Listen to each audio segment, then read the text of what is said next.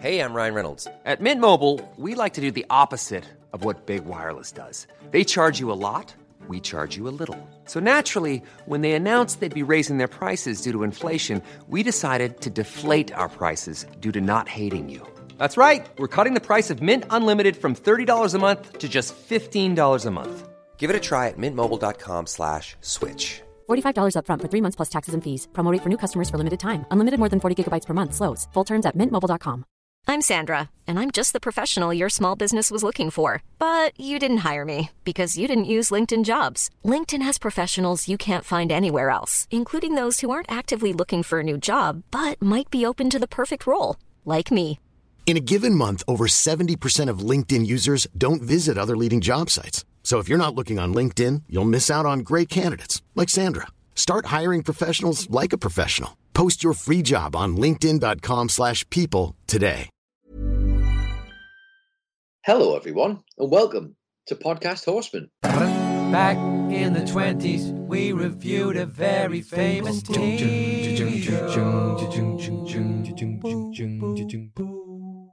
Welcome indeed to Podcast Horseman, the BoJack Horseman podcast, a spoiler-free, episode-by-episode audio review podcast of the critically acclaimed Netflix series BoJack Horseman.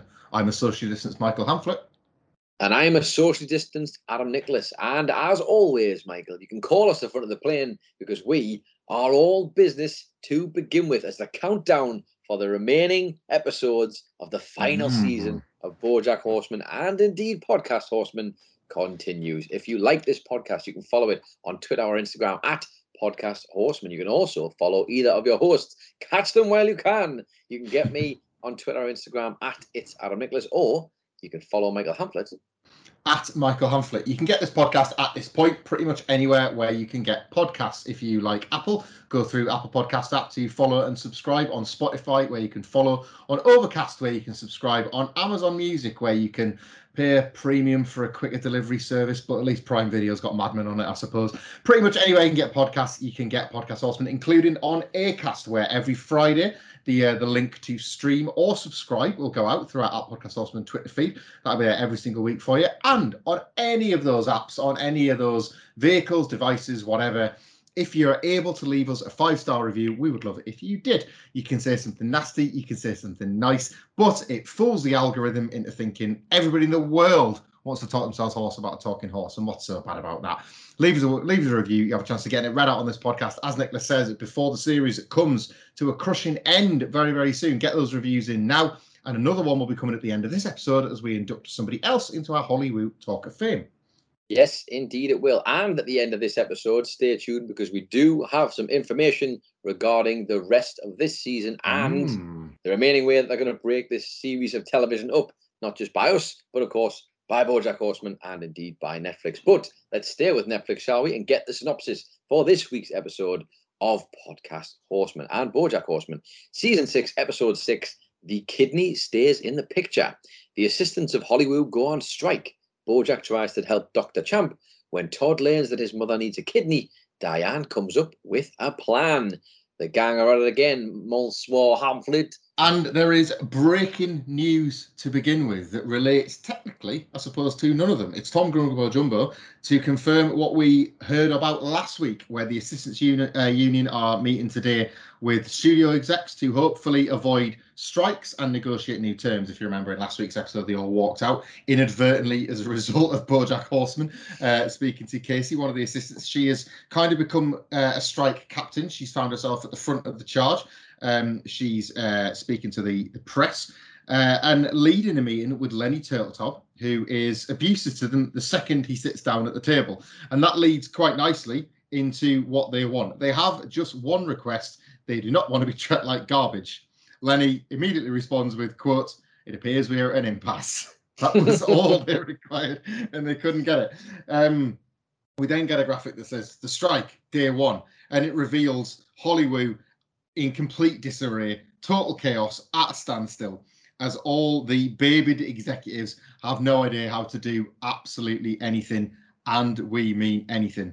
Cars are on fire, execs are in tears, and the assistants are nowhere to be found as the credits roll. But we will cover more of that later. as of course that did not feature BoJack Horseman, which is where the episode proper begins.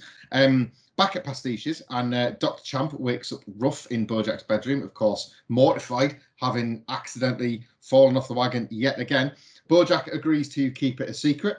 Only thing is, how does he get out of the room?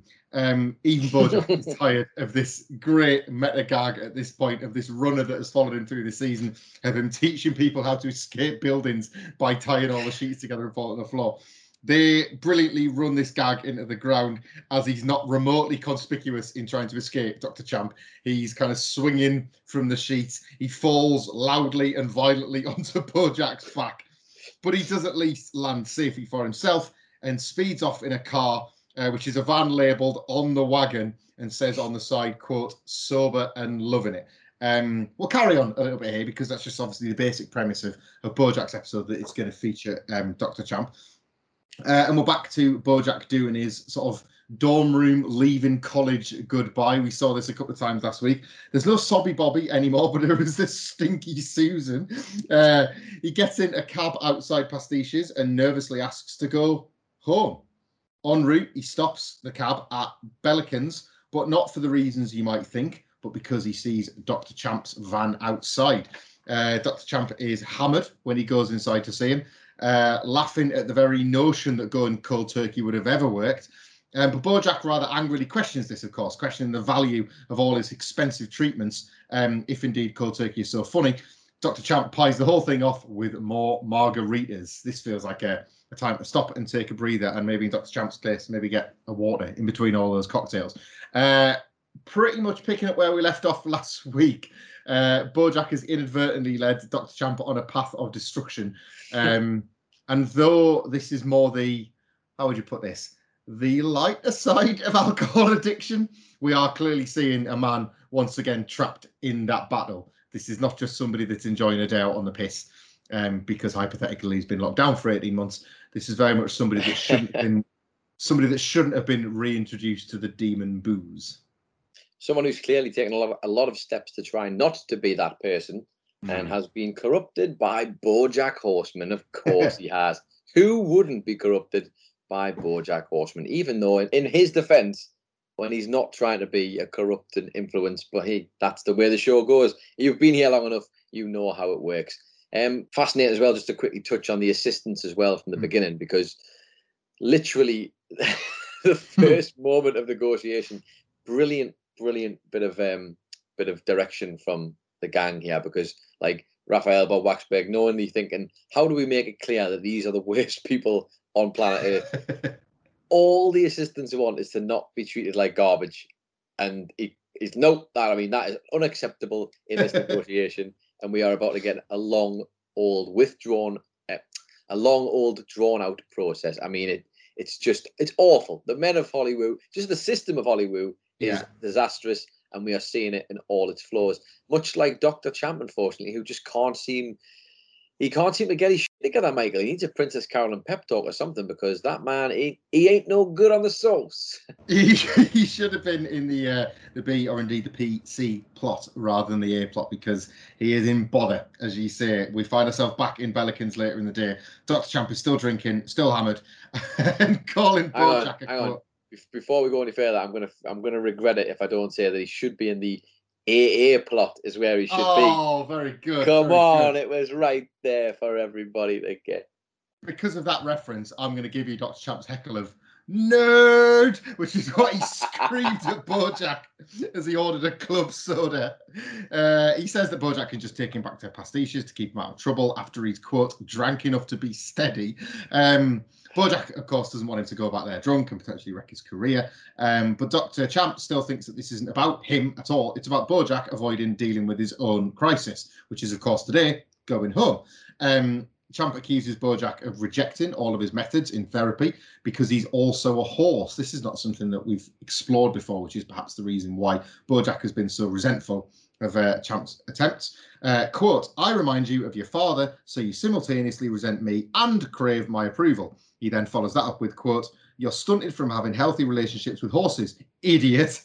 BoJack fires back, noting that can't possibly be the case, and he tries to use his relationship with Hollyhock as the reason that might be, and says, quote, If your theory were true, wouldn't I keep her at arm's length, desperate for her to love me, but unwilling to be vulnerable enough to allow her to hurt me? And then carries on with, quote, okay, you got me. My parents gave me an internalized hatred of horses, so my horse body is a prison that I can never escape. This manifests in rotten behaviour because I subconsciously believed I deserve to be punished, but being famous, I'm never punished, so I act out more. And since this pattern is so woven into my identity, it is unfathomable to me that it can ever be curbed. So instead, I drink. So the only way I can progress is to return to my life as a sober man and finally hold myself accountable for all my actions, past and present. Oh my God, is that what therapy is?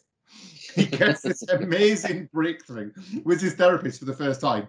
Dr. Champ responds by passing out with a table faced because he's absolutely hammered. We need to stop and take a pause for the course here. We do. This is quite an incredible moment of realization for Bojack. Again, typical Bojack Horseman, things happen at the worst possible time. It's in a manner that Dr. Champ can't fire back with anything that might continue to help him with this breakthrough. It's in literally the worst possible place in the form of Bellican's bar, surrounded by booze. And of all the episodes, this is just quite neat, of all the episodes for Bojack to realise how helpful his fame has made this cycle easy for him. It's in one where, of course, in the assistance plot, we're dealing with the realities of the people that have propped up Bojack's dreadful cycle. And essentially stopped him from ever properly being able to see this, of course, which, along with the booze, of course, which has not helped. I just think there's something really madly poetic here about this. This is huge. This is massive. We've been watching this show now for 6 seasons, and all those times we've sat there and said, oh, come on, but what if he just gets it right? What if he pulls it back? Like, maybe he's not that bad. Maybe he is just misunderstood. And he always brings us back to the brink because we feel like maybe he can learn. And we get this. The only problem is, Michael, we get this, as you correctly pointed out, inside of a bar from his horse therapist, who unfortunately is absolutely mortal drunk because of Bojack, which has led him to end up having this almost not diagnose himself, but he's dug deep inside and he's pulled it out himself. All this time he knew it, and he's finally verbalized it. And you get this amazing moment where he feels the positive impact of therapy. Only was sat in the middle of Bellican's bar. But of course, that's how the breakthrough had to happen. That's exactly how a Bojack Horseman breakthrough should happen, because it's Bojack Horseman. Of course it would. There is something to be said, I suppose, about Bellican's effectively being a literal comfort zone for Bojack without him, like subconsciously, without him even realising. If only Bojack had had therapy before instead of just paying a friend to talk to once a week in one of the earlier seasons. Imagine that. Might have cracked this a long time ago. Dr. Champ wakes up later in the episode. We go back to Dr. Champ, and it's that familiar scene now of him waking up in bed where his vision is frosty, but in the foreground of the shot we see a hangover cure in place ready for him. We assume it's at Pastiches, but we assume incorrectly. He's very badly hungover, and Bojack explains to him that he's at Partridges, which is a rehab clinic owned by Danny Bonaducci. I feel like we might hear a little bit more about that in your section of the podcast. Bojack has informed Pastiches that he was checking Dr. Champ in for the good of his health and that he wouldn't be returning to work. And he frames this in a way where, as you would imagine, I guess, this is nothing for Dr. Champ to worry about. His work has been informed, so he can just dry out as best as he can in Partridges. But Dr. Champ is livid. He wanted to remain an example to the other patients about how to behave themselves. Bojack is confident that all of this ultimately will help because he's trying to bounce back the advice given to him in rehab, that this is a service that has worked for him to show that it works for others. But again, we've talked about incorrect assumptions, and he's made a pretty big one here. Dr. Champ says that this has destroyed him. He won't be allowed back to Pastiches. His husband will leave him. Quote, I promised I would never drink again after what happened to our daughter. End quote. Champ scolds Bojack, blames him for getting drunk again in the first place. Says that Bojack ruins people who care about him. Quote, I want you to remember this, Bojack. I want you to remember what you did to me. Bojack simply responds with, quote, I remember everything. I'm sober now. He gets back in the cab, and the taxi finally pulls away from Partridges, which is right next door to Pastiches, and it's something that we've never seen before. It's quite a cute gag, but it's quite notable that those two places are side by side, little houses on little hills. And he sits in the back of the cab. We get a gorgeous shot very similar to Diane driving back to Hollywood, having dropped Bojack off in the first place. It's that aerial shot again. We don't see him going under the tunnel, but we know that's obviously where he's headed, perhaps in more ways than one. And suddenly he's back at the home. He turns his key with the heaviest of sighs, and we hit the credits. That's the end of BoJack Horseman's plot in this episode. It's of course not the end of the podcast Horseman. We're going to get to our other characters. If this felt short and succinct, it wasn't any less to the point for there maybe being a bit less of BoJack this one. A unbelievable pullback and reveal, not in the literal sense in terms of direction and camera work, but of, yet again, a life we never considered until the character made us consider this. This has been a device they've used a couple of times where you are watching a character's development so much through BoJack's eyes that you forget about their interior life. You have assumed that BoJack, now a right-minded individual, has done the right thing by checking Dr. Champ into rehab. But the cold water to the face of, no, that character has a life that you were nothing to do with. We're just stupid pieces of shit, just like BoJack.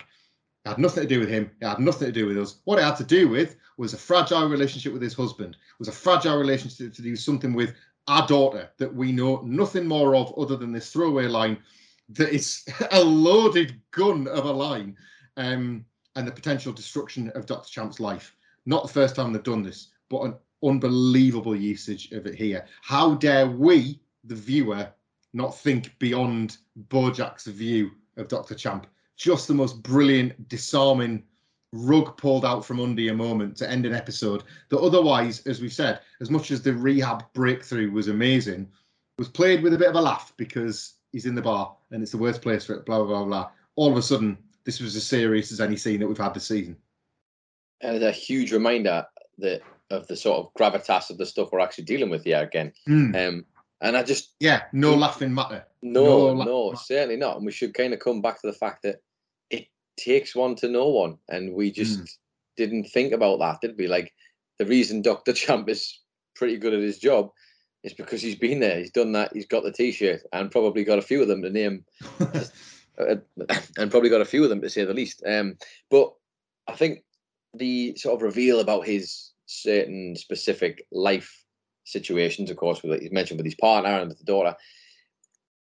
The daughter one in particular is really, really well done because less is more. And the fact that we don't know that, but that is enough to make us quiver with pure horror at like what that could possibly mean. Like, so many different options for what that could be. But then on top of that, you kind of realise that obviously Dr. Champ has it all together when he's in this environment. When he's being Dr. Champ and he's working at his job, that's just one version of Dr. Champ. And then you kind of reminds you that we all have these multiple different versions of ourselves, whoever you're with and whatever place you're in. And this just completely smashes that barrier down entirely. Not like BoJack to do this to a therapist, mind you, of course. I mean, poor Dr. Indira losing 2 clients in one day, if you recall, back in the day, and almost a fractious relationship with her own partner by retelling BoJack and Diane's story back a few seasons ago, or last season, whatever it was. Like, BoJack has a way. It's just in his nature, in his DNA. There are a couple of points that really dig into BoJack's character flaws, again, that go unspoken, other than Dr. Champ tearing him a new one for this incident, effectively. One is how kind of myopic and narcissistic BoJack is to assume that what has worked for him must work to the letter for everybody else, because that's exactly kind of how BoJack would take to a situation. Oh, well, this has actually fixed me, so now it's going to fix you. And number 2, and again, this never got said out loud. It's not even really, I guess it's inferred in the bollocking that Dr. Champ gives him. The huge, enormous difference between BoJack checking in and Dr. Champ checking in: consent. And how often has consent been a subject matter in BoJack Horseman? Diane drove him all the way there and still said, "You want to do this?" And he had to walk in by himself and check himself in, completely in control of that situation. The one that had the agency to make this choice. Dr. Champ wakes up, and, like, not to go dark, but this show does, wakes up not remembering what has happened, and something has occurred without his consent as a result of a dominant male of Hollywood. Yeah. And for Bojack not to even spot the difference in those cases is, again, very him, very Holly Mail, very key theme of this show. I think you've opened an excellent can of worms there, because while obviously I've, cottoned onto the fact of the consent, I don't think I'd really thought about it as in-depth as that, and the drastic difference between Bojack, the way he went in and the way that Dr. Champ went in. And I guess that's also like there's definite layers underneath all that as well, isn't there? In terms of, we've already kind of covered Bojack and that big monologue that he has, where he sort of says how, he's never punished properly and he gets away with so much stuff in Hollywood. And obviously what that would do to someone's mindset of just thinking, well, we'll just do this then. I'll fix this. I can do this. I am the savior in this scenario. Like, I've had a breakthrough. I'm the first person who's ever had that. I now am a master of therapy and I know what to do in this scenario.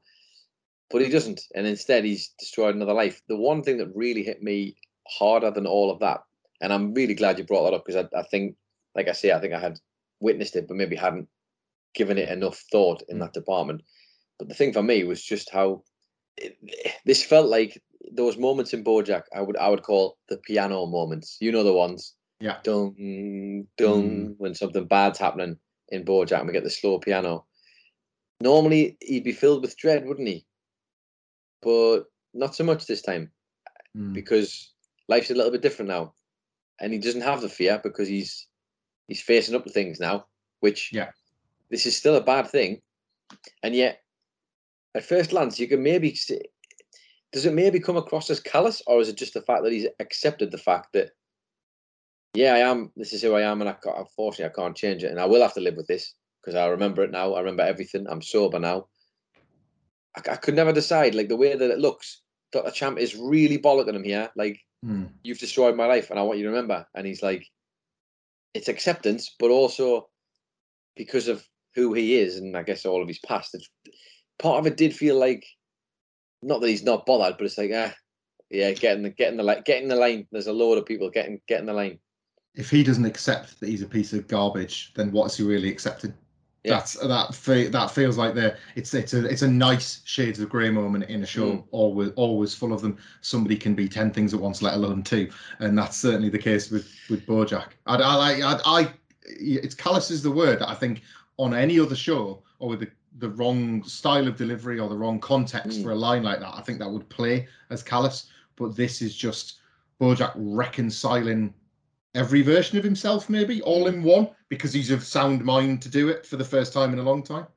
It's like, it's just such a clever way of doing it. He's had this massive breakthrough for him as a person and as a character and everything else, but it's the same old shit. It's a different version of that shit, but it's the same old something. He's destroyed somebody's life, only this time, instead of him maybe running away in denial from it and like jumping in the bottle or fleeing off to New Mexico and buying a boat or whatever.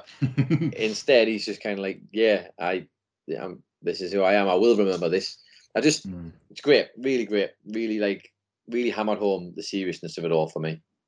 Yeah, I agree. I thought it was, again, like, just sort of speak a little bit, I guess, more about the show rather than the particular plot. I thought it was super economical with this, because we're going to get into Todd now, and it's a heavy one for Todd as well. And then obviously the episode has started proper with the assistant's plot. So they've tried. I don't think they've been massively effective in weighting it out equally. But I just think they were super economical with everything. None of the stories felt underserved, I felt, in this episode. Yeah, definitely. And I would just say quickly before you do move on, there's a definite pattern here that you'll see starts to emerge. We get it with this one. I don't want to say it's us versus them is not what I'm trying to get at. What I'm trying to say is it's the two sides to the coin that I'm trying to show you of different, the different ways of society. Like, for example, with Bojack and Dr. Champ, it's the celebrity versus the everyman. And then the next two, you're going to get something similar in a different way. And I just think they really explore the different perceptions of certain people and places, what they can and can't get away with, and the impact it has on said lives. Well, it's earned, isn't it? Because you've put 5 seasons worth of incredible detail into all of these characters that at this point you can go off and do that with them, because you can trust the audience, I guess. And if you can't trust your audience to watch, you can trust them to download a quality podcast that will help flesh some of that stuff out. There we go. And speaking of the big things that matter, Todd's doing a sock puppet tribute to Ang Lee for Ruthie. When Jorge, Todd's stepfather, shows up unannounced at the door, there's discussion of the fact that Jorge and Todd's mother kicked Todd out 10 years ago. So things are obviously still quite raw. And Jorge is still cross that he just thinks Todd has wasted the Chavez name and all the prestige that once came with that. But they can't deal with that right now because Todd's mother is in a coma and needs Todd's kidney. He's a match, of course, which would be absolutely fine. But Todd sold it just last week to buy the sock puppets. And they are the cheapest looking sock puppets you can imagine. Should have gone with Teenage Mutant Ninja Turtles toys instead. Anyway, that leads to an adventure with Todd and Ruthie and Jorge. They're off to buy it back from the organ market that Todd sold it to. This is not what you think it is. They arrive at Mike and Morgan's House of Organs. Mike and Morgan, to set the scene a little bit, are a couple that aren't getting along because Mike and Morgan's House of Organs is going out of business due to a miscommunication about what it is exactly they sold. It turns out they sell pianos and body parts because Mike was so desperate to be honest when they'd done advertising saying they sell all kinds of organs. Typical again that the man has been completely illogical while the woman is trying to keep the train on the tracks. They ended up getting stuck with both. So you kind of see a series of body parts along with a giant sort of church organ that Mike is playing to welcome them to the shop. All the kidneys have been bought by guess who? Jeremiah White Whale. Back in the frame yet again. He wants all these organs so he can stay alive forever. He's just setting up a factory of various body parts in order to keep himself going, I guess, to become immortal. Todd buys some anesthesia on the way out of the shop, which is not for himself, but for Jorge, who he knocks out so they can fly to Chicago. They find them. We wake up, I guess, through Jorge's eyes in Diane and Guy's apartment.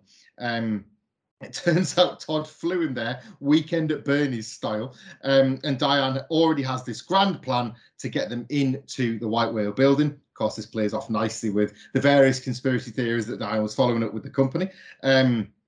Privately, and I think he might be right, Guy notes that this might be her putting off doing her book, but she insists that it's obviously just to help her friend Todd, and she convinces him that it's a good use of her time rather than getting to the book. It's going to give us some experiences, and without these experiences, what can a book possibly be? Jorge isn't convinced by the crazy plan, but then why would he be? He's not been watching 6 seasons of BoJack Horseman. Todd, naturally, is absolutely sure it'll work, and I'll be honest, so was I. Todd and Jorge get to the White Whale doors. Todd fails spectacularly to get in with Diane's pass because, of course, it says Diane to win on, and the bouncers having absolutely none of it. Jorge, however, gets them in, pretending to be a cleaner and making the bouncer feel incredibly awkward that he can't speak the language. Little bit more on that later. Inside, Jorge notes that he was just doing things in a logical and straightforward way, which again is kind of a bit of a meta commentary on how it never goes that way for Todd. Todd looks completely confused that the common sense strategy would work because Todd as a character in the show has never needed to follow that path. We're going to find out why, better late than never, at the very end of this plot.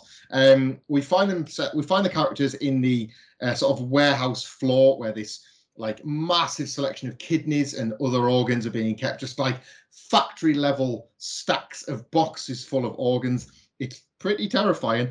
Jorge gets rid of the security guard by noting that somebody's trying to put ketchup on a hot dog. It's Chicago. That's unacceptable. Which further earns Todd's kind of begrudging respect. And they're about ready to find Todd's kidney. Jorge says after this, they won't bother him again. And notes that, quote, "We know that's what you want." To which Todd quite angrily replies, "Why would I want that?" This gets them back into an argument about the distance that's been there over the last 10 years, about how Jorge raised Todd. Jorge just assumes that he's failed him. He uses the example that Todd's babysitting Ruthie for a living and he's not even living in his own place. But he's not really thought to find out any more about Todd's journey. We know that Todd has been, a high-ranking executive at a major conglomeration. He's had his own Disneyland. He's managed to live a life. And more importantly, Todd exclaims, that he's happy, regardless of whatever Jorge's expectations or judgments were. Let's not forget either, Michael. He was a millionaire. He was a millionaire. He's literal millionaire. Jorge hasn't asked the questions, and he's never picked up the phone. He just wants to know that he'll be okay. At which point Todd replies, "Well, why haven't you called in 10 years then?" Jorge snaps back, "You don't think I wanted to? I'm not the one who..." At which point it becomes clear that Todd's mother, and indeed, I guess, her pride, has been the barrier, not just between her and Todd, but between Jorge and Todd being able to maintain a relationship. She's perhaps more of the cause of the divide than anybody has wanted to say in this time. In the meantime, I should point out Diane, who is all in on this plan for no obvious reason other than putting off doing the book. Guy was right. She's in a nearby tower and spots security on the way back up in the lift. But she can't let them know via walkie-talkie because when she patches in, it turns out she left the other one in the kitchen and she just ended up putting a pretzel order through to Guy. So her one role to be there as lookout has failed spectacularly yet again. Todd and Jorge are rumbled by the security midway through a physical fight, and it reaches a crescendo right as his kidney appears ready to grab. There's this key moment where the security has them both effectively at the security equivalent of gunpoint with a torch, where they've got their hands up in the air. Are they going to reach and grab for the kidney? Jorge just concedes, surrenders himself, and Todd sort of angrily grumbles in disgust. Luckily, the slightly bigoted security guard assumes that Jorge is attacking Todd. Todd literally explains their plan to steal the kidney, and the security guard calls him, quote, "a little scamp," ruffles his hair, and just gives him it. He just hands it clean over, while he still won't let Jorge take his arms down on the off chance that he's a threat after the fact. Jorge, not used to Todd's look, obviously, just replies with a "what?" And we get that circus. Da, da, da, da, da, da. Everything's wrapped up nicely for Todd music. They're kind of breaking things down in the hospital waiting room after the fact. Jorge and Todd are finally reconciling a little bit over the events of the day, and Jorge apologizes for Todd's hard upbringing. This is the moment, the light bulb moment for poor Jorge. He notes that things never came easy for him when he was a child. He had to work all his life, and he just wanted to instill those values into Todd. He wanted to be a good father to Todd, and he should have just remembered Todd's white. That's the realization after all this. Todd replies, quote, "I forgive you." Jesus Christ. That moment is broken up by the news that Todd's mother has awoken from her coma. Jorge says that she'd love to see him, but Todd simply replies, "She has my number." When Jorge notes that's pretty cold, Todd says, "What do you expect? I'm a Chavez, right?" And they part ways. It's a lot and a little, all of this, because of course it's this reunion that we get from the dialogue should have taken place sooner than it did. Todd finally drills down as to why Jorge, who seems quite doting as far as distant stepfathers go, why he hasn't called. It's about his mother, who of course he has just saved the life of. And then it becomes, out of nowhere, brilliantly, a fleeting commentary on race. They cover a lot. Of course they do. Of course they cover a lot. That's what this show does. But yeah, a really, really well handled little mini narrative. This. I just, touch back on what I mentioned before there from the other narrative of giving you two different sides of the coin, two different worlds here, and the way they sort of tie in, the topic of race in with the fact that Todd and his estranged family are trying to work through some issues here, and this amazing sort of commentary on not a miscommunication, but the differences between generations and the differences between humans, people in general, what their certain standards are, what their ideal route to happiness or their ideal route to success or whatever is. Like, it's just an amazing little interaction this between Todd and Jorge throughout the whole thing.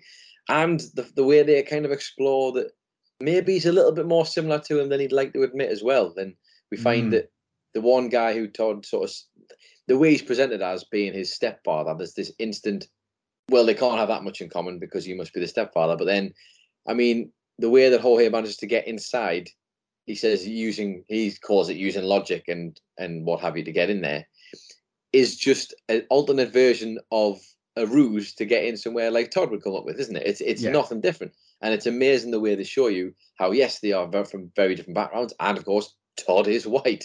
And yet still they show you the connection that's in there, that sort of unspoken connection between the two. And I love this. There's a little mini narrative. I really, really love this. And they just tick so many boxes with these. Am I right in thinking, speaking of making connections, I guess, that the point you were making without spoiling this, obviously, at the end of the BoJack plot, very, very similar. Like Todd and Jorge's final interaction of Todd literally walking off the shot with a kind of, I don't know, like a cinematic closing line. Ahmed Chavez mirrors BoJack's I Remember Everything Now. Is it callous? Is it realistic? Is it fair? Is it all of the above? Like, again, like very, very clear symmetry between, there's a cool hand Luke quality to it, but it's barbed as well. I feel almost like it's people so far there that's back-to-back two guys who live in Hollywood and two guys who don't. Like, well, in the Hollywood bubble, I know Dr. Champ obviously technically lives in LA. I assume that's Pastiches. It's Malibu, isn't it, for Pastiches? But you got these two guys who live in this world, and that's how their narrative ends. Like with these little one-liners where they get the day and they walk off. I say they get the day, you know what I mean? They get to have the final word. With two other people who are left. So I wouldn't say Jorge is worse off, but he's left to kind of deal with it, and Dr. Champ is left completely worse off. So yeah, interesting. And I just like I said, that you're going to see it again in the next narrative, but the way they sort of are trying to delve into two different worlds to show you the multitude of perspectives that can be had. This episode was really rewarding on this rewatch, I have to say. I love like the only last thing I just wanted to dwell a bit longer on, because it's so funny and it's so well presented, but they've always done this with BoJack, and again, it's something, the longer you get to know Todd, the longer you get to know characters. All the great shows establish fairly tight rules of the universe, and we are well deep into accepting the rules of the BoJack universe, which state now that a wacky Todd plan makes more sense than a common sense plan. And it's always really funny when they play with that expectation by bringing somebody from what resembles the real world, in the case of Jorge, into our little strange BoJack world. So the ruffling of the hair payoff from the security guard is really funny, a total surprise, completely inspired, but so much more what we're used to. And then they play on that by having, it's as if you'd sat down with a complete stranger that jumped into BoJack here, they would react exactly as Jorge did. Yeah. Where? Like, exasperation, total confusion. But we, the long-standing viewer, have come to know this world. It's obviously a fun gag for us, the viewer, but it's a Hollywood commentary as well. This world is stupid, and stupidity, the Peter principle, rises and rises and rises until it can rise no more. And poor Jorge, from normal humanity, cannot wrap his head around it in a way that we are completely comfortable with. Yeah, couldn't agree more. And I think that's just, you've mentioned it there. Todd being this source where people see his face and are just like, ah. I mean, I could be sitting here all night listening to the amount of people who've had that moment with Todd throughout this show's life up to this point. And it never gets old, man. It's a great bit. It really is. But I think what a way to kind of maybe recontextualize it all for you, maybe think about it. Because out of the gang, Todd is the one white male. Like, you kind of, because we watched this show for so long, you obviously think of BoJack, you think of Mr. Peanut Butter. If they were just men, I would guarantee they'd be white. I guarantee that much. Definitely. But they aren't. And so the thing we've always seen with Todd of him just being like, he's just got one of those faces, and some might even call it a godlike quality where people are just so enamored by him. But in actual fact, they've literally spelled it out for us, in a way that I don't think I'd ever looked at until this interaction, where he is just that one white guy who hangs around that gang, who gets away with bloody murder because he's an idiot. And that's the way the system works. He's a straight white dude, isn't he? Yeah. That's what he is. Straight white dude. I forgive you, Jesus Christ. I forgive you. What a line that is, man. Good Lord. Oh. Back I guess, not to Princess Carolyn, back to Princess Carolyn, because I guess that was where the episode began. At the Vim offices, the aforementioned chaos reigns. You got somebody eating out with the rubbish down in the reception. There's thunderstorms outside. It has literally brought hell onto Earth, the fact that all the assistants are still on strike. Lenny Turtletop is furious that they want respect. But then Princess Carolyn has a plan. Give them not what they want, but what they think they want. Princess Carolyn notes that when she was an assistant, all she wanted was to not be an assistant. Lenny Turtletop absolutely loves this idea straight away. I should point out before we get to the negotiations, we have a brief interaction that doesn't go anywhere this episode, but it's just to play off the assistant's gag. Joey Pogo bumps into Mr. Peanut Butter and Elefante and wants to set up a meeting with him after his mental health people got in touch and were keen for Mr. Peanut Butter to share his story with the world. At the mention of the world, of course, Peanut Butter's ears prick up. It's an opportunity, I guess. Not the first time that him admitting to having mental health trouble has gotten him out of bother, effectively. It's how this can be used, how it can be monetized. But nothing's going to occur because without assistance, Nicholas, how could they possibly meet? If only there was a way for them to meet and literally have this conversation. Just like a great way to move that story forward while labouring on this fabulous assistance gag. But we go to the negotiations. Princess Carolyn and Lenny Turtletop meet first with Casey, not to break the strike, as they put it, but to offer her a job as a development executive. Good pay, good parking spot, good job, and quote, her own assistant. You're not one of them anymore. You're one of us. They slide over the 2-year contract in that ever so dramatic way. And after some struggle with herself, she signs, she breaks, they get her. Lenny and PC laugh maniacally and then pretend it's just about an in-joke that they don't even let her in on as they're booting her out the door. We then get a montage as they kind of take advantage of the other browbeaten strike captains, with only Stuart remaining, that thick sod. He's about to sign off. He's about to sign off on the rest of the assistants, getting nothing and returning back to work on Monday.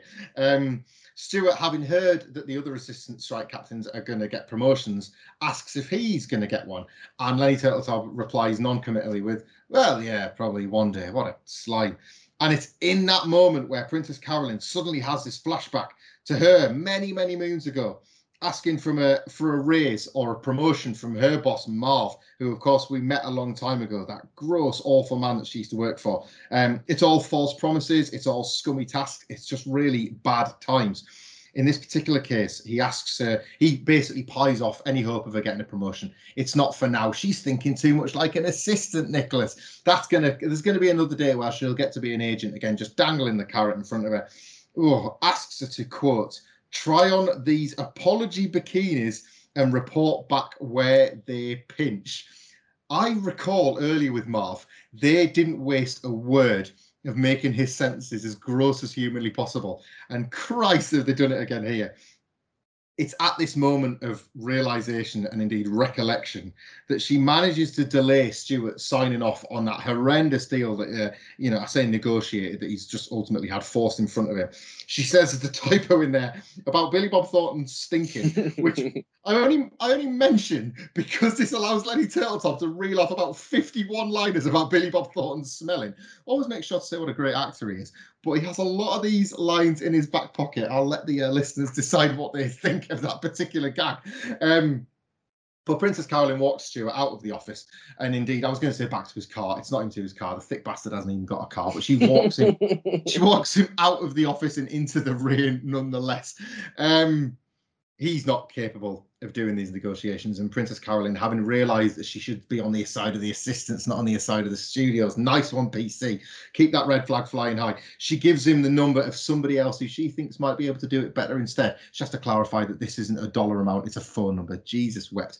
So, next morning, Princess Carolyn and Lenny Turtletop arrive back in for what Lenny assumes rather cocksuredly will be the last negotiation. But somebody else is in his chair. Take a timestamp, Nicholas, because it's fucking Judah, mate.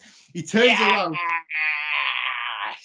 and as he swivels in the chair, the thunder literally clears behind him. The blue skies are back. Judah has got Lenny by the balls because it's not 9 o'clock, it's 9:00 in 3. And Judah would know that because he's in charge of the situation as always. That's not good enough. He puts Lenny back in his place saying, well, if we're going to do business, we're going to do it the proper way. Best adjourn till tomorrow. Of all the cool, calm and collected walkouts of this episode, this one was the best. Judah says goodbye. There is a wonderfully understated interaction between Judah as Princess Carolyn. Judah, Princess Carolyn, as the legends, the mega powers come back together. Lenny is shell-shocked. Are you having that? And Princess Carolyn is quietly overjoyed. This is not where we hit the credits of the episode, but please can this be where we hit the credits of my life? Because I was popping like a motherfucking cork for the return of the man. Return of the man. Oh, dog. Return of the Judah Manadog himself. And what a return it was. Oh, my God. I know there's a lot of other things to unpack here, but it's so good to have Judah back, man. Like, I didn't realise until he spun around in that chair just how much I have missed that man. He's just the best. And I mean, after they've had such a literal, figurative and literal cloud over this part of the narrative in this episode, the rain, the misery, the thunder, the maniacal, evil-looking Princess Carolyn and Lenny Turtletop, to have him literally turn up and change everything and the parting of the miserable weather. Beautiful stuff, this. Judah is back, everyone. Everything's going to be fine because Judah's back. What? How could it be bad? That's it, isn't it? That is it. Everything is going to be. Got any problems in your life? Solved because Judah's back. Yeah. Don't worry. Judah is 500 steps ahead of you already. Judah has figured it out. He's on it. He's flying ahead of you. Oh, it's so good to have him back. It really, really is. But let's not let this distract us, Michael Hamflett, away from an important quick change here, because Princess Carolyn for this episode is a bit evil, Michael. She's a bit evil. She gets lulled in by the importance of the Hollywood bubble, the importance of protecting her own interests, and she's on the wrong side for a good part of this episode. Of course, thankfully, she realizes the error of her ways. But the way they make this even worse is the way that she has Ruthie attached to her at times on the little, like the baby holding thing she's got on her. Yeah. And she's just evil. Like, she's really good at her job, obviously. And she just finds herself on the wrong end of history here, I think it's fair to say, until she doesn't, because, of course, it's Princess Carolyn, so she would always figure it out eventually. But what a real juxtaposition that was chucking up for the whole episode. I'm Sandra, and I'm just the professional your small business was looking for. But you didn't hire me because you didn't use LinkedIn Jobs. LinkedIn has professionals you can't find anywhere else, including those who aren't actively looking for a new job, but might be open to the perfect role, like me. In a given month, over 70% of LinkedIn users don't visit other leading job sites. So if you're not looking on LinkedIn, you'll miss out on great candidates like Sandra. Start hiring professionals like a professional. Post your free job on linkedin.com/people today. Hey, I'm Ryan Reynolds. Recently, I asked Mint Mobile's legal team if big wireless companies are allowed to raise prices due to inflation. They said yes. And then when I asked if raising prices technically violates those onerous 2-year contracts, they said, "What the f*** are you talking about, you insane Hollywood ass?" So to recap, we're cutting the price of Mint Unlimited from $30 a month to just $15 a month. Give it a try at mintmobile.com/switch. $45 up front for 3 months plus taxes and fees. Promo rate for new customers for limited time. Unlimited more than 40 gigabytes per month. Slows full terms at mintmobile.com.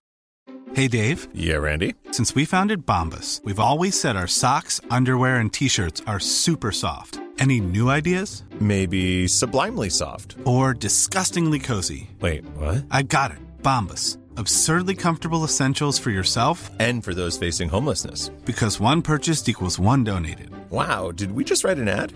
Yes. Bombas. Big comfort for everyone. Go to bombas.com/ACAST and use code ACAST for 20% off your first purchase. It's such a perfect pay, obviously because it's Judah, but it's a perfect payoff to her own realization, because of course all of this is rooted in the fact that everybody needs assistance. If we know one person that could probably get by without an assistant, it's Princess Carolyn. Or she shares yeah, she shares Lenny's panic, obviously.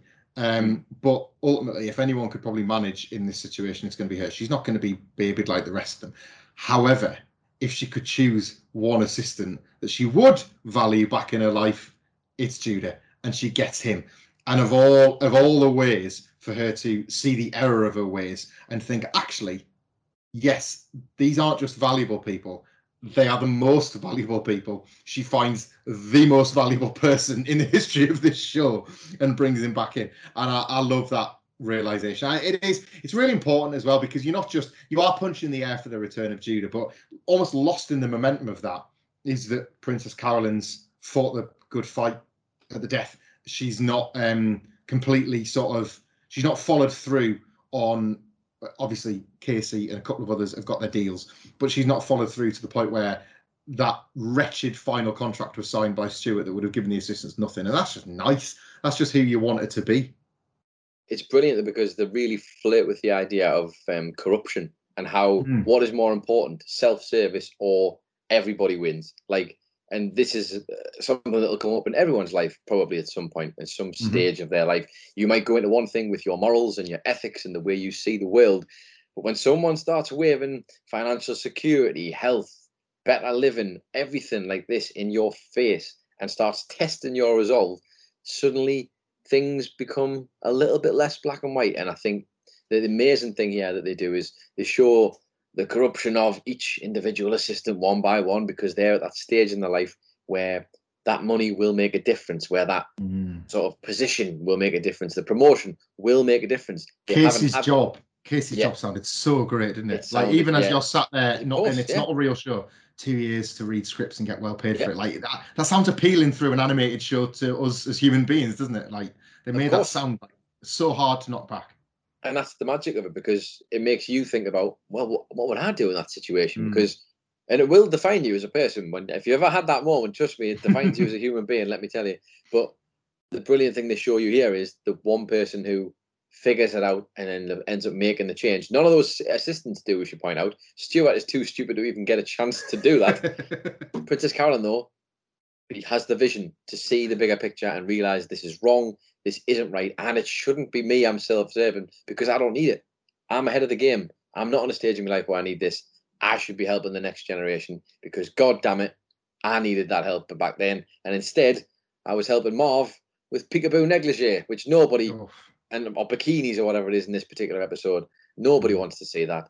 And also, she rights a wrong, probably, which we all might feel, with Judah after all this time, because he was unceremoniously fired, if you recall, for his ironically almost being too good of an assistant, to the point where Princess Carolyn was unhappy that he hadn't mentioned a potential merger or a deal with Charlie Witherspoon, I believe it was, at the time. Right. And that's what saw him get the bullet in the end. She felt like she couldn't trust him in a moment where life was pretty hectic. And now she's realised the error of their ways. It's given her an excuse to go and get back in touch with Judah. The dream team's back, Michael. The dream team's back in business. And you love to see it. You really do. You love to see it. Things I love to see, Judah. That's it. Full stop. Wonderful, wonderful stuff. Anyway, all Judah excitement aside, shall we do a bit of horsing around? I think it could well be time. Where we go back through the episode and we find all of the hidden meanings behind certain things, the small details you might have missed, or indeed the Easter eggs within the episode. And I was having a little glance there. There was a lot of good dialogue in this episode, though. Some really, really great dialogue. But let's go back to the very beginning. And it's MSNBC, Michael. It's Tom Grumbo Jumbo, the man whose name we will never, ever get wrong ever again. And he's on the news talking about the party crashers, as the headline will tell you. And there's a little aeroplane in the corner with a party hat on and surrounded by balloons. And as he tells you all about this, the news ticker is going across the bottom, as always. We've got a few interesting ones. Yeah, we've got admissions scandal rocks Booty Academy, which, of course, is a clever little wink and nod, because Felicity Huffman in real life was, of course, caught up in those the scandals to do with the admissions to schools, wasn't she? And obviously the Booty Academy that she features in this show, they've obviously realised, well, this didn't age well, and they've obviously course corrected on their own news ticker here. Brilliant stuff, this. The next one says, anti-vax actress claims there are no small parts, only small children with smallpox. that takes on a new life in 2021 as well, doesn't it? It certainly does. I read anti-vax and I was like, how have they done this? This is impossible. And the final one you get to read says, controversial new film casts white zebra with black stripes to play black zebra with white stripes. Oh, that's so good. That's so good. Really, really good stuff from the news ticker. We go across from there to Lenny Turtletop's boardroom, is what I've called it, where they're having the meetings about the strike and how to resolve it. There's a bit of art on the wall, Michael, which feels quite relevant. We got a BoJack Horseman version of, and I apologise because I'm definitely going to butcher this name, Anne-Louis Giraudet de Rossi Trioson's painting The Revolt in Cairo on the 21st of October, 1798, which is a bunch of people fighting and trying to overthrow the tyranny of the rulers from their specific time. But as you can imagine, it's a BoJack Horseman version, and it's in Lenny Turtletop's office. So all the people in the painting are, of course, turtles, Michael, because what else are they going to be? Quick bit of intel on the painting. The painting depicts the historical event from the Napoleonic conquest of Egypt, when the people of Cairo revolted against the French. It was a bloodbath, and by the end, 5,000 to 6,000 Carians were dead or wounded. And just in the context of this episode, given all the negotiations and the sort of casualties of war, perhaps, that we're going to end up with along the way, I just felt like that was quite well placed in Lenny Turtletop's office. Of course, he's got that painting. He's such a piece of shit, isn't he? We go from there, though, to the lovely strike. The strike, day one, is what I've labelled this as. Of course, that apocalyptic scene almost that you mentioned at the beginning before the opening credits.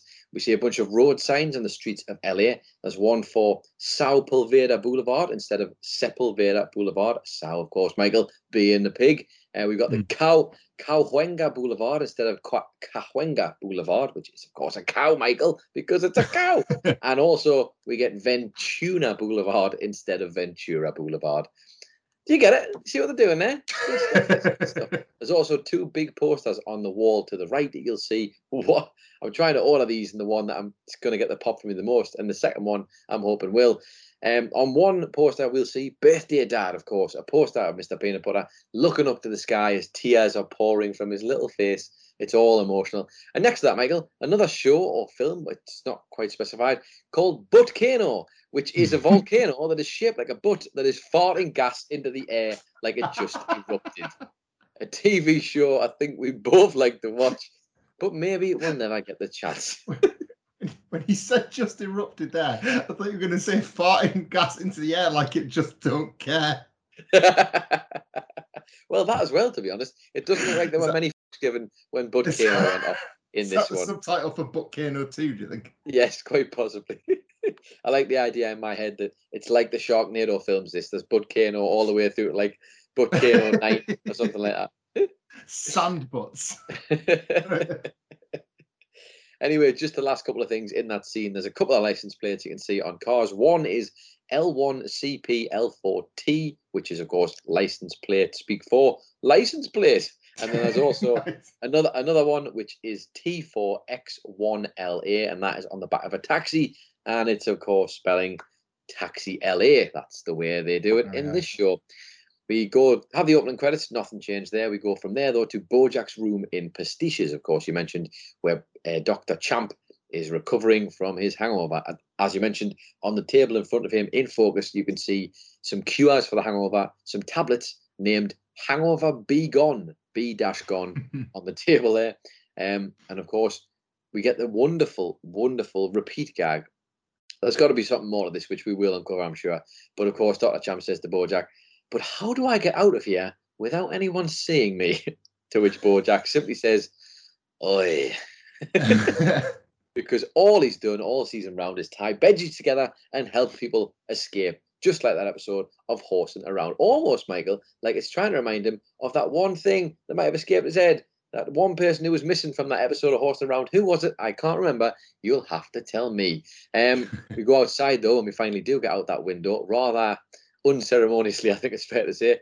There's a minibus, you mentioned it already. It has On the Wagon on the front because they're on the literal wagon, and of course, Sober and Loving It on the side with a license plate that reads PCHES-05, aka Pastiches 05. Right. Must be minibus number 5 of many, I assume. We go to Princess Carolyn's apartment from there, and Todd, as you mentioned, is of course acting out a scene in a tribute to Ang Lee with the sock puppets, which it seems to be a scene from Brokeback Mountain, because he mentions Alma, he mentions Ennis, and mentions Jack Twist while doing all the puppetry in front of Ruthie. We also, Michael, find out a very, very important thing in this show that we have not found out in the whole time we've watched it, and that is what the Chavez name stands for. C is for cerebral, H is for high-minded, A is for analytical, V is for voracious, E is for efficacious, and Z is for zealously practical. Yeah. I think you're cheating on that Z a little bit. I think you're cheating that Z a little bit. He said what we were all thinking, I think Todd did there. We go from there to Vim Management, and there's a lovely little gag here. As you said, again, post-apocalyptic looking scene inside Vim Management because of all the assistants being missing. Brilliantly, though, on the reception desk, you will see a vase of plants with a little notice on it that says, "It is an edible arrangement for my dear," which is what the note says. But of course, deer is spelled D-E-E-R. And for anybody who's paying attention, of course, the receptionist in Vim is the deer with the antlers, where he usually keeps all the keys and all the postcards and all the things. So he's not at his desk, but he has certainly had some edible arrangement of plants sent to him by presumably his partner. We go from there into Princess Carolyn's office in Vim Management. And if you're looking around in her office, you'll see a few fun things. On the image on her iMac screen is a sort of title for a webpage that reads Crabletics. And it's presumably a picture of a crab person's behind, like the shot of their bum, and they're wearing activewear pants. So it's like Crabletics activewear, and you can see the clipper. What do you call them? It's claw. You can see a claw, but you mostly just see the crab's butt, which I thought was an interesting choice. Crabletics. There you go. Also around the screen are a bunch of like post-it notes that Princess Carolyn has put there for herself. One says, "You're great. URGR8." There's one that says, "Pick up Ruthie." There's one that says, "Don't forget to eat," and one that says, I think, "Call Teller." Teller. Not my brain immediately went to Penn and Teller, but also it might not be Teller because it was hard to read because it's quite small. If anybody has anything better for that, do let us know at Podcast Horseman. But of course, you mentioned it in your review a little bit there. Princess Carolyn does use her opportunity to think about what can we give the assistants instead of what they actually want. We end up getting that wonderful meta gag and commentary that I feel like could only have been coming from the exact direct mouth of Raphael Bob Waxberg, but she delivers it brilliantly nonetheless. Maybe we could circumvent giving the assistants what they want by giving them what they think they want. You know, how we satiate TV creators by giving them little vanity cards at the end of episodes, then sell the shows to streaming networks that auto-skip the end credits, so no one even sees the vanity cards. And that sounds like I'm going to applaud that too. Absolutely fantastic. Incredible. An incredible placement of it, and undoubtedly for anybody who's ever watched almost any interview with Raphael Bob Waxberg ever, he loves the fact that Netflix produces his show and helped give the world BoJack Horseman. However, not a fan of the end credits being skipped automatically, which I totally agree with. Personally, I have that turned off as a feature on Netflix because it drives me absolutely mad when that happens, because it just skips all of the people who've worked their ass off on that show, not to mention the fact you missed the song, and not to mention the fact, of course, as he mentions there, the vanity cards that you get at the end that actually tell people what the production companies were, who did what. Brilliant this. I love this as a dig, and it's important because in an episode where we're talking about the things that matters, the little details and respecting your workers, this is about as good as it gets, right? I turned this off after this episode. I turned that feature off after this episode. RBW made me a better man. Because, and it's obviously not just BoJack Horseman now, that extends to everything. Yeah. I don't at all miss the next episode feature. If anything, when I have it in other streaming services that I can't change, it's an inconvenience because I've become used to the way that Netflix does it. And as you say, like, it's not just getting to see the title cards at the end, the various production companies or the people that made it, but often there's lovely gifts in the credits, whether it be in the form of Easter eggs or lovely music, as you mentioned. Leave the credits on. That's RBW telling us all. Yeah. If you get one thing out of this podcast, leave the credits on. Yeah, definitely. It's more rewarding, I promise you, because it also gives you the option to just pick and choose what you're doing rather than be a mindless thing that clicks it's just stuffing its tube into and telling you, this is what I'm feeding you your episodes for today. Although I will point out, Michael, funnily enough, I have been rewatching Mad Men recently, and Amazon, we do have a dig at Amazon on this podcast. Well, I'm going to continue that habit. Stop skipping my goddamn episodes at the end, because the end song of Mad Men is always excellent. Oh God, I can't do this. That's a whole other podcast in itself. But God damn it, Michael Hamflett, if Amazon tries to take away my closing song of Mad Men one more time, I swear to God, I'm going to punch Jeff Bezos right in his face. Anyway, all these weeks where I was like these thinly veiled digs, and it's reached the point of physical violence to Jeff Bezos' person over Mad Men. It's not even our BoJack; it's another show. He's got no right. He's got absolutely no right. If Jeff Bezos was Don Draper, maybe I'd listen to him. Anyway, back to BoJack Horseman. Good Lord, let the heart rate come back down, because the last little thing that happens in that office is Lenny Turtletop doing a Lenny Turtletop, which we haven't had from him in a while, to be honest. Yeah. But a fun one nonetheless. Even though Turtletop is a piece of shit, he still makes me laugh when he does these little gags. He says, "Princess Carolyn, I'll say to you what I said to David Levy when we were developing the Addams Family and brainstorming ancillary characters like cousins and whatnot. That's it." And God damn it, it's been a while since we've heard one of them, man, because we haven't seen Turtletop in this kind of this frequency in a while. And he used to drop them all the time. So a nice little callback there. We go across to Elefante. Speaking of nice little callbacks, the waiter brings across a meal for a couple. One of them is a fly man, not a fly-looking man, an actual fly for a man. And the other one is his human partner, a woman. And he basically drops down the meals on how he assumes they would want their meals, Michael. One of the meals is a tray of poop and garbage that he presumes the fly is going to eat. And the other one is what I think looks like a risotto. Or risotto, depending on who's listening to this, who knows, for the woman. But instead, obviously, they just flip it round. The woman wants to eat, she wants to eat the poop and the garbage on a tray, like it's like a crumpled can of beer, some poo, something else. And he's the one tucking it into the risotto. It's such a cute little gag, but it's a very good one nonetheless. We go from there across to Joey Pogo, though, of course, who's at the bar. And I just thought it was great the way they subvert this. Wow, Mr. Peanut Butter and Joey Pogo in the same room. What is this? 2 days ago when I almost hit you with my car. So close to Mr. Peanut Butter getting someone else who wants to do a crossover episode, but not today, Michael Hamflett. We go across to Pastiches. And as we've mentioned already, brilliantly, BoJack walking down that corridor, once again doing his weird coming-of-age film, I'm leaving, I'm moving on to my next thing, walk. He walks past the same doors we've usually seen. No Robert Cryer, as we've... Sobby Bobby, as they called him last episode, outside his room. But we do, Michael, get to learn who S. Norton was, who you might remember from the last time, who was snorting, obviously. That was the joke there. It's a woman who must be called Susan Norton, Michael, because, of course, he calls her Stinky Susan. She smells herself as he walks past his other. Yeah. Oh man. And I guess the gag also would be, how on earth would you know what she smelled like if she's completely and utterly destroyed her nose by snorting too many drugs? Brilliant. Wonderful stuff across the board. But then, as we mentioned, you get outside of Pastiches, and BoJack actually gets in a Cabra Cadabra cab, Michael. We all remember them, of course, Todd's Venture. Mm-hmm. And interestingly, just a notable fact, this is the first time I can remember, because the Cabra Cadabra drivers used to be all of the dancers from Whale World. Correct me if I'm wrong, all the female dancers. This was not a female dancer. This was actually a human driver, which leads me to believe that maybe Cabra Cadabra has evolved a little bit in the time that has passed. Yes. Maybe we've got a more varied selection of women who are driving the cabs. But also on top of that, we get a license plate for the cab, which is CBRA-GRL, which is aka Cabra Girl, which of course is short for Cadabra.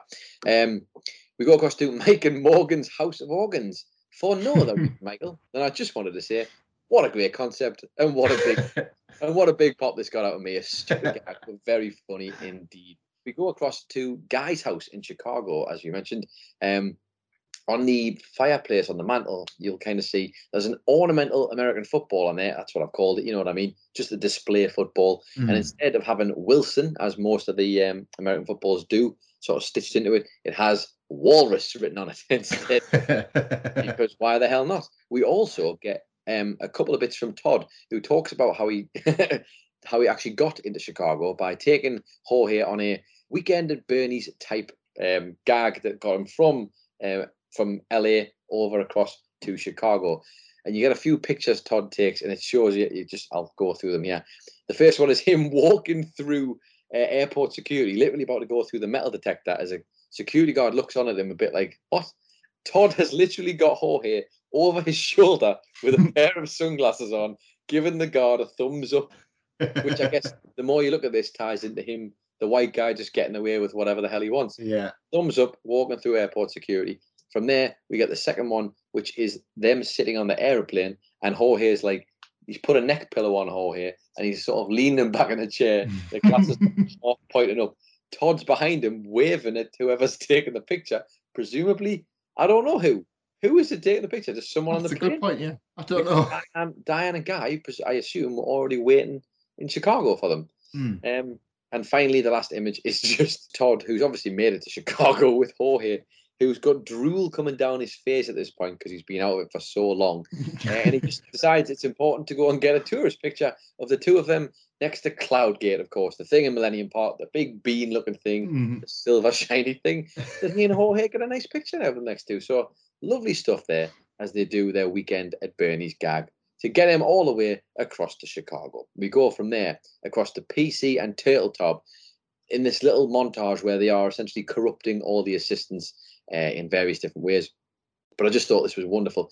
There's an amazing moment for the second assistant where he's a rabbit, so they've set up the old carrot stick box and string gag where they're facing the trap, and the rabbit's gone up to the box and he's like, "Oh, this looks interesting." And just before he picks up the carrot and sets the trap off, a van pulls up alongside them, grabs him, pulls him in the van, and off they drive. A wonderful subversion of the jokes. 100%, very, very funny. But then also from there, Princess Caroline is in the back of the van and mentions, if you sign here, you can run development for Saoirse Ronan's production company, Saoirse and Rescue, which I thought was quite cute. Well, I mean, the stuff that they are offering these poor assistants, man, they had no chance, did they? They were always going to cave, unless you're Stuart, of course, because you're too stupid to cave. Go across to White Whale, the giant White Whale Enterprises, I guess we'll call it, the giant White Whale Tower in Chicago. On the outside, Todd and Jorge are kind of trying to hatch a plan, and Jorge says to Todd, "Todd, promise me you'll be perspicacious in there." And Todd says, "Perspicacious? I don't know the meaning of the word." Before he slowly sort of moonwalks out of shot or slides back out of shot, and obviously fails miserably at getting into White Whale in general. But also, just for anybody who might not know the meaning and would like the meaning, here it is. It means of acute mental vision or discernment, as well as unusual power to see through and comprehend what is puzzling or hidden. There you go. Yeah. How about that for an excellent choice of words from Jorge there, and one that Todd has no idea about, of course. We go across to Bellican's bar from there, and there's a little gag on the exterior. Now, here's one for the good people of Podcast Horsemen. Let us know your thoughts on this one, because a quick gag outside, it's pouring down with rain, and a woman is being sheltered in the rain by her friend's, what we're going to call her friend's hood, Michael, because her friend is what we believe to be a Dilophosaurus? A Dilophosaurus, I think, because it mirrors the dinosaur that murdered Dennis Nedry famously in that scene in Jurassic Park in the van. There you go. Hood. Cobra-like hood. Cobra-like hood. Very, very much Michael Hamflett's solid explanation here, because he knows more about this than I do. But yes, the bit you know it from would certainly be that moment in Jurassic Park. The big, looks like it's got the goddamn sunflower on its head. Yeah. Which, Michael, does that mean that dinosaurs exist in Podcast Horsemen? Well, they can't for me, but in BoJack Horseman, there's one sitting right here, brother. This is very true. I work with a dinosaur on this podcast time. But genuinely, I think that means dinosaurs are a thing. Let us know your thoughts at Podcast Horsemen. Are they alive and well in this world?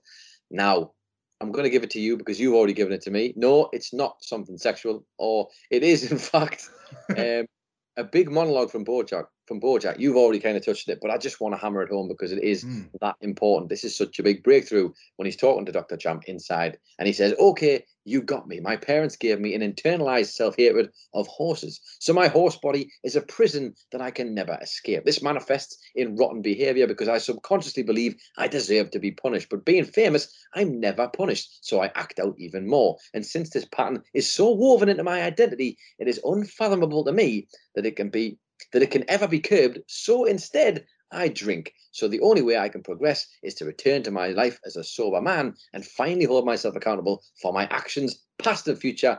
Oh my God, is this what therapy is? And that is, I was sitting at the end there having the same oh my God moment that he was, because watching that unravel in such a beautiful way was, you can't see it, but I've just done a chef's kiss because of course I have. Compliments to the chef. Anyway, we go to White Whale once again. And as we go up, you see, if what was it, Mike and Morgan's House of Organs was a good little combination. You go up to level 56, of course, where Todd is looking for the kidneys, and on the door you'll see level 56, kidneys and IT. Just put it together. Why the hell not? Anything works in this old world. Todd, of course, though, this Michael for me, even bigger than the BoJack Horseman breakthrough. I don't know why this hit such a chord with me, but it really did. I've never noticed this line before, but it's massive. Todd is having that argument with Jorge about, he sees him as a failure. Todd sees himself as doing quite well, actually. I'm actually doing all right. I don't need your justification or your vindication for my life. And he says the line, why do you need to be proud of me on your terms? God damn it, what a line that is, man. Because, how much this applies to not just this interaction between these two, but every single character in this show experiences this at some point. They're all living these different lives. They've all got different goals. They've all got different things that they see as being relevant and things they see as not being relevant. And I don't know why that line really struck me. Why do you need me, or why do you need to be proud of me on your terms, as opposed to just being proud of somebody for being good?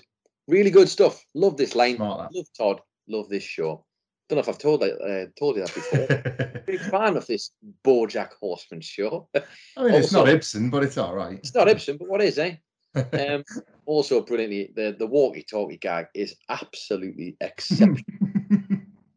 I can't tell you how much I laughed at Guy just picking the walkie-talkie up from the dishes, the sink, the dishes part of the sink, and just going, Diane, why is there a walkie-talkie in our kitchen? So stupid. So stupid, but excellent, of course. You had one job, Diane.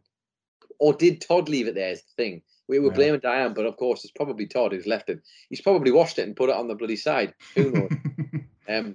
We go across to Lenny Turtletop's boardroom once again. And of course, Princess Carolyn, as you mentioned, well, just before Stuart signs, she realizes and tries to stop him. Stuart, don't sign that. I just remembered there's a typo on page 12. Instead of billable hours, I wrote Billy Bob Showers. Which then leads us into some of the most ridiculous Lenny Turtletop we've ever experienced in this show. But I'm going to get into it anyway. Yes, please. Turtletop says, ooh, that's not going to fly, PC. That guy hasn't showered since Bad Santa. Man who wasn't there, more like man who doesn't wash there. Sling Blade, more like please bathe. Monster's Ball, more like monster balls. Great actor, though. And then a couple of scenes later, we end up back in the office as the two of them turn up for the final negotiation where Judah turns up. And he's still going, Armageddon? More like Armageddon away from this stinky guy. Oh, got me that one. That sent me. Such a ridiculous gag, but such a brilliant one. And of course, Judah's return was exceptional. Such a great thing. I've just written in my notes here. Yeah! The wonderful life when Judah's about. Anyway, we go from there across to St. Bernard Medical Center, and there's a quick gag outside of there where there's two worm people. Obviously, it's just stopped raining after Judah turns up, but there's still a few puddles on the floor, and we just see these two worm people. One of them's rolling around in a puddle, getting all that moisture, and the other one's stood up, splashing the puddle on themselves. Because obviously, we've all seen the worms coming out in the rain when it's damp. They love it. Indeed. They love it. Can't Inside it, they cannot. But inside St. Bernard Medical Centre, just a little visual thing in the background is Todd's forgiving Jorge for not being white, essentially. Not realising he's white, at least. There's a giraffe sat in the background, and he's just got the most humongous neck brace on you've ever seen. It's quite cute. Because he's a giraffe, Michael. Don't know if you know that. That's something they do on this show. They do the old animal gags. Now, we go finally to Partridges, as you mentioned, the rehabilitation centre next door to Pastiches. Dr. Champ finally having that moment with Bojack where he's really unhappy, explains that a lot of his life is falling to pieces because Bojack has made this decision for him. And he obviously says, I want you to remember this, Bojack. I want you to remember what you did to me. Before Bojack, of course, as you mentioned, says, I remember everything. I'm sober now. And I've just written in my notes here, because, of course, it hits hard and it hits relentlessly, this show. As you get outside, though, you can see the sign as they're driving out, the sign as Bojack is heading home. Home of all places, can you believe? Bojack heading home, good Lord. Sign outside reads, Partridges Malibu. Come on, get sober. Come on, it's that easy, just get sober. And then, of course, finally we get that last moment where Bojack goes to his own door, pulls it open, but they cut it short before we get a chance to see. And we guess we're going to have to find out what happens next week. That is, of course, everything for horsing around in this week's episode. Some brilliant stuff in there. But we do still have time for one last thing. And I swear to God, I'll shut up about this podcast forever. I tell you what, Michael, I'm going to go first this week. Okay. What are you going to do about that? Absolutely. That's what you'll do. You'll do nothing. Anyway, a continuation. The only reason I'm doing it, you'll see why now, is a continuation from Partridges, of course. As we mentioned, the other rehabilitation facility that has been just out of shot this whole time, quite literally. What a reveal gag that was. But now, inside of Pastiches, inside of Partridges, you will see when Bojack and Dr. Champ are talking in that little room, it's very similar, isn't it, to Pastiches? There's a lot of like mirroring going on. The room looks very similar to Bojack's room in Pastiches. And you may recall that on the wall, there's a picture of Bojack. On Bojack's wall in Pastiches, there was a picture of Vincent van Gogh. It was a goat that looked just like one of Vincent van Gogh's self-portraits. Now, we go into Partridges, and you will see on the wall, there is a painting. Only this time, it's what, at first glance, Michael, would appear to be Vincent van Gogh's self-portrait with a bandaged ear and a pipe, literally the title of that piece. On closer inspection, though, for anybody who's paying attention, you will notice that it is, in fact, not Vincent van Gogh, Michael, who's in that painting. It does look like him, but it is another suspiciously ginger-looking man who is on the picture. And, of course, it's none other than, it's not a goat, Michael, but it is Danny Bonaduce. Danny Bonaduce done up as Vincent van Gogh on this painting. Incredibly so. You'd have to literally sit there.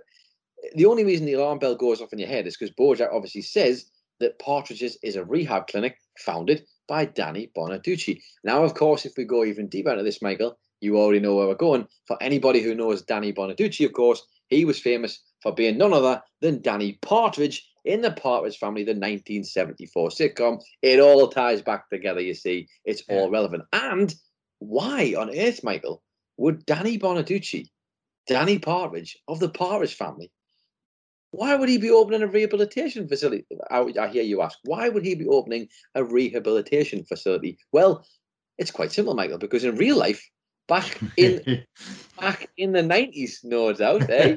See what he did there? He was arrested while attempting to buy cocaine in Daytona Beach, Florida. Bonaduce, we should point out, was there in Florida to host an event for DARE, D.A.R.E, an anti-drug campaign aimed at children. So it's not only factually accurate that he would want to do it, it's also a cute gag that ties in to the Vincent van Gogh painting from both places. I just thought that was brilliant. That's what a magic. Layered bit of magic. Thank you, the Partridge Family. I mean, mine can't really compare, but it's a bit more on Diane. When can it? It's a little bit more on Diane because we've not had enough of her this episode. And indeed, I guess Todd didn't really get enough of her either. I just thought that they played into Guy accusing, I guess, Diane of wasting her time with this plan and using it as an excuse to not do her book. He didn't know how right he was. Diane's time exists for two reasons, and both of those are literally wasted within seconds. We've already laboured on the walkie-talkie. Pointless. Yeah. Pointless that she was stood there watching when the only person she could radio was Guy in their kitchen. And why else was she there? To give Todd her pass in a plan that failed immediately, so that Jorge had to pretend to be a cleaner instead. Diane's 2 bits of input into this were a complete waste of time. Todd and Jorge could have arrived in Chicago, gone to White Whale, having never once interacted with Diane and Guy, and she'd have had no choice to get on with her book. But instead, this was what she needed for this week's diversion. A literal waste. Diversion, eh? A diversion. There you go. And I definitely meant that. It's yeah, just really well played. That in all the times where normally she serves such an important purpose, here it was important that she served no purpose at all. And I just thought they played that really nicely. Yeah, I love that, the way she was not completely irrelevant, because Diane will never be irrelevant in this show. It's always welcome to have her in an episode. But they really do remind you that actually things might not be so rosy with Diane, because she can't even get being aloof and being a procrastinator right at this point, which is quite worrying, really, isn't it? I'm going to offer her the same heckle I do Pete Townsend. Where's the book? Where's the book? Where's the book? Well, let her tell you, man, that's what she's just got one last thing to write, and then she swears to God she'll shut up about this book forever. But yeah, there you go. Those are our one last things. That is the end of this week's episode, apart from, of course, our usual plugs that we have to do, because we know how much you love these plugs. And as we've discovered in this exact season of BoJack Horseman, social media is good and is right for your life, and it should be used. Please give us all of the attention, the likes, the shares, the follows, and the gratitude and reciprocation from an audience that we love dearly. Is that right? That'll do. We do. I think it's right, buddy. No, we do, of course. We love everybody who spent their time listening to our podcast. But we have had to have some real conversations with ourselves about social media after this season, I think. Anyway, with that note, of course, please do give us a follow at Podcast Horseman on Twitter or Instagram. And if you really feel inclined to shout at us and tell us how big of a hypocrite we actually are, you can do that directly to me at It's Adam Nicholas on Twitter or Instagram, or you can do it to Michael Hamflett at Michael Hamflett. You can press more buttons that give us instant gratification on Apple Podcasts, where we invite you to follow or subscribe, on Spotify, where you can follow, on Overcast, where you can subscribe, on Amazon Music, where you can listen to us or waste some more money on things you don't need, on a hidden delivery cost that you think is covered by our Amazon Prime, but it absolutely isn't, pal. Or you can go to at Podcast Horseman every Friday, where you can stream or subscribe through the Acast link, lovingly placed in there by Adam Nicholas's own human hand. Every Friday, rain or shine, the podcast will be, well, most Fridays. We will get to that in a minute. And indeed, if you would like to enter our Hollywood Talk of Fame before it's too late on any of the aforementioned apps, if you want to leave us a 5-star review, say something nasty, say something nice, just say something with those 5 stars, you stand a chance of getting into the Talk of Fame, which is exactly what Lovett You, Lovettu, did via their Apple Podcast app. Thank you very much. It says, my first ever review. Quote, I don't usually write reviews, but I feel like I must now to show my appreciation. This is a hard show to recommend because it hits people the way the same people react to This Is Us. I can't speak to that. I haven't actually seen This Is Us. Though I feel the reason this show is more popular than BoJack is because the show feels more real. I want to say I appreciate you guys because it's hard to find a good podcast doing episode-to-episode breakdowns of an incredible animated show. Thank you for putting the work in, giving us this entertainment during all the crappy things happening in America right now. And they've put a little question on the end here. Do you all have any desire to do any other show after BoJack? I'll take that before Adam, let's just end this podcast with a big fat no and we never do any more episodes of this one. Yes and no is the short answer to a long question. This has been awesome, and we're going to labour on just how awesome this has been, obviously, as the show wraps. And it is certainly given us pause to think about other things we would like to do. Perhaps maybe not in the short term, but I would never rule anything out. Not just with a legend like Adam Nicholas, who's been a joy to work with on this podcast, but about other great TV shows of which we spend half our time in WhatsApp messages and DMs talking about. I would never say never, but this has been a labour of love, and I'm not sure I would like to dive straight into something analytically, having enjoyed giving so much time to BoJack Horseman. So what Michael's saying there is that he's going to do a one-man podcast called Mad Man, which is the Mad Man podcast, and it's just going to be him. It's not actually going to be about Mad Men. You're all wrong. It's just going to be him having a go at Jeff Bezos for an hour every single week on a podcast. What did he do this week? Well, come back next week and you'll find out. Jeff Bezos, get Jeff out Bezos. Of my life, Jeff Bozo. On a more serious note, though, I guess first of all, thank you for that review. I do always love hearing those. That's cool that people are actually into this. We again always say this, but we started this just because we like this show and we wanted more people talking about it, and we liked talking about our favourite sad talking horse. And it's kind of grown into something really great, which we're very, very appreciative of. In terms of future stuff, like, we love doing this. I mean, it's been so rewarding. I can't even begin to tell you. But BoJack was very specifically the thing that fit. We thought that was a really good way to do this. Like, it's a show where you could split it in half the way we do with the jokes and also the narratives.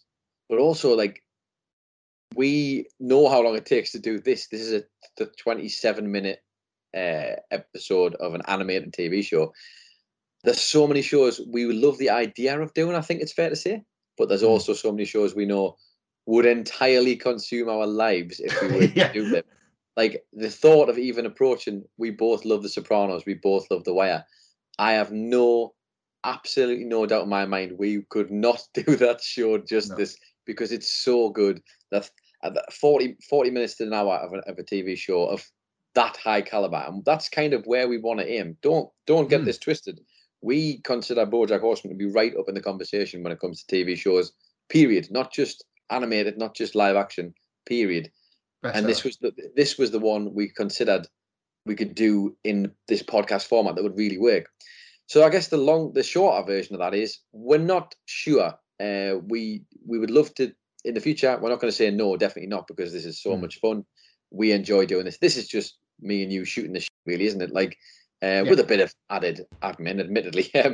But I won't ever say no. But I would also say we'd have to seriously consider what it was going to be and how about we were going to do it, which is one, I guess, for the future. But having said all that, I guess we should talk about what we're going to do with the rest of this season and this show, right? Yeah.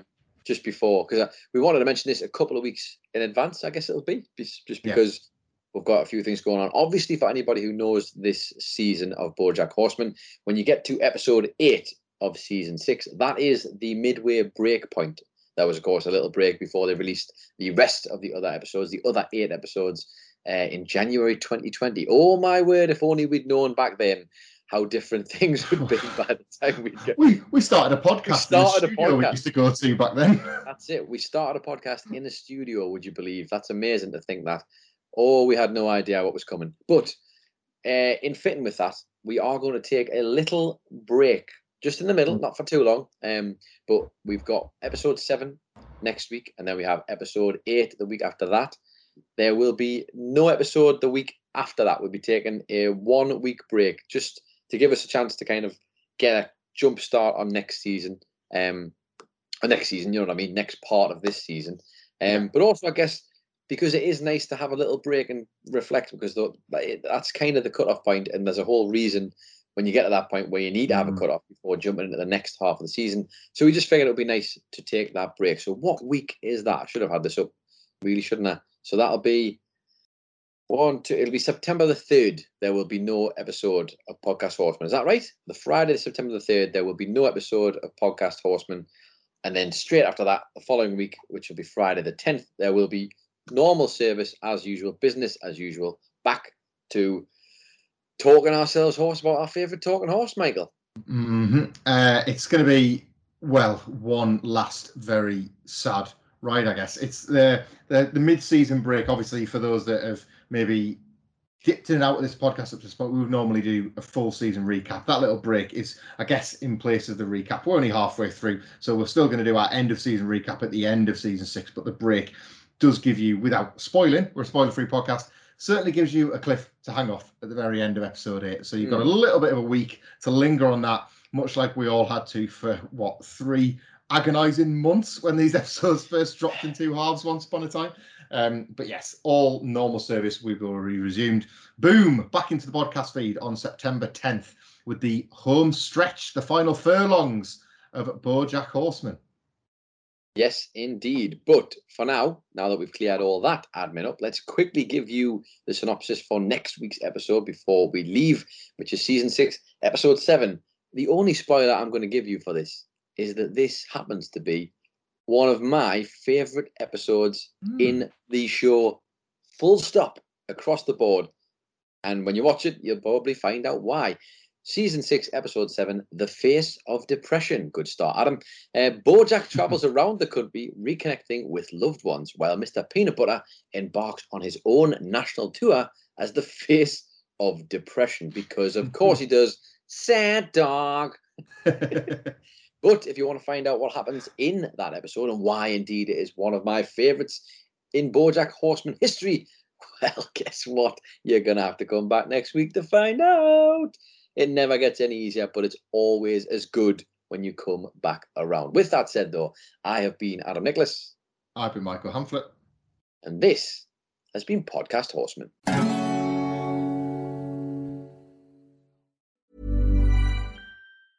Mom deserves the best, and there's no better place to shop for Mother's Day than Whole Foods Market. They're your destination for unbeatable savings, from premium gifts to show-stopping flowers and irresistible desserts. Start by saving 33% with Prime on all body care and candles. Then get a 15-stem bunch of tulips for just $9.99 each with Prime. Round out Mom's menu with festive rosé, irresistible berry chantilly cake, and more special treats. Come celebrate Mother's Day at Whole Foods Market. Hi, I'm Daniel, founder of Pretty Litter. Cats and cat owners deserve better than any old-fashioned litter. That's why I teamed up with scientists and veterinarians to create Pretty Litter. Its innovative crystal formula has superior odor control and weighs up to 80% less than clay litter. Pretty Litter even monitors health by changing colors to help detect early signs of potential illness. It's the world's smartest kitty litter. Go to prettylitter.com and use code ACAST for 20% off your first order and a free cat toy. Terms and conditions apply. See site for details. Hey, it's Paige DeSorbo from Giggly Squad. High quality fashion without the price tag. Say hello to Quince. I'm snagging high-end essentials like cozy cashmere sweaters, sleek leather jackets, fine jewelry, and so much more. With Quince being 50 to 80% less than similar brands. And they partner with factories that prioritize safe, ethical, and responsible manufacturing. I love that. Luxury quality within reach. Go to quince.com/style to get free shipping and 365-day returns on your next order. Quince.com/style.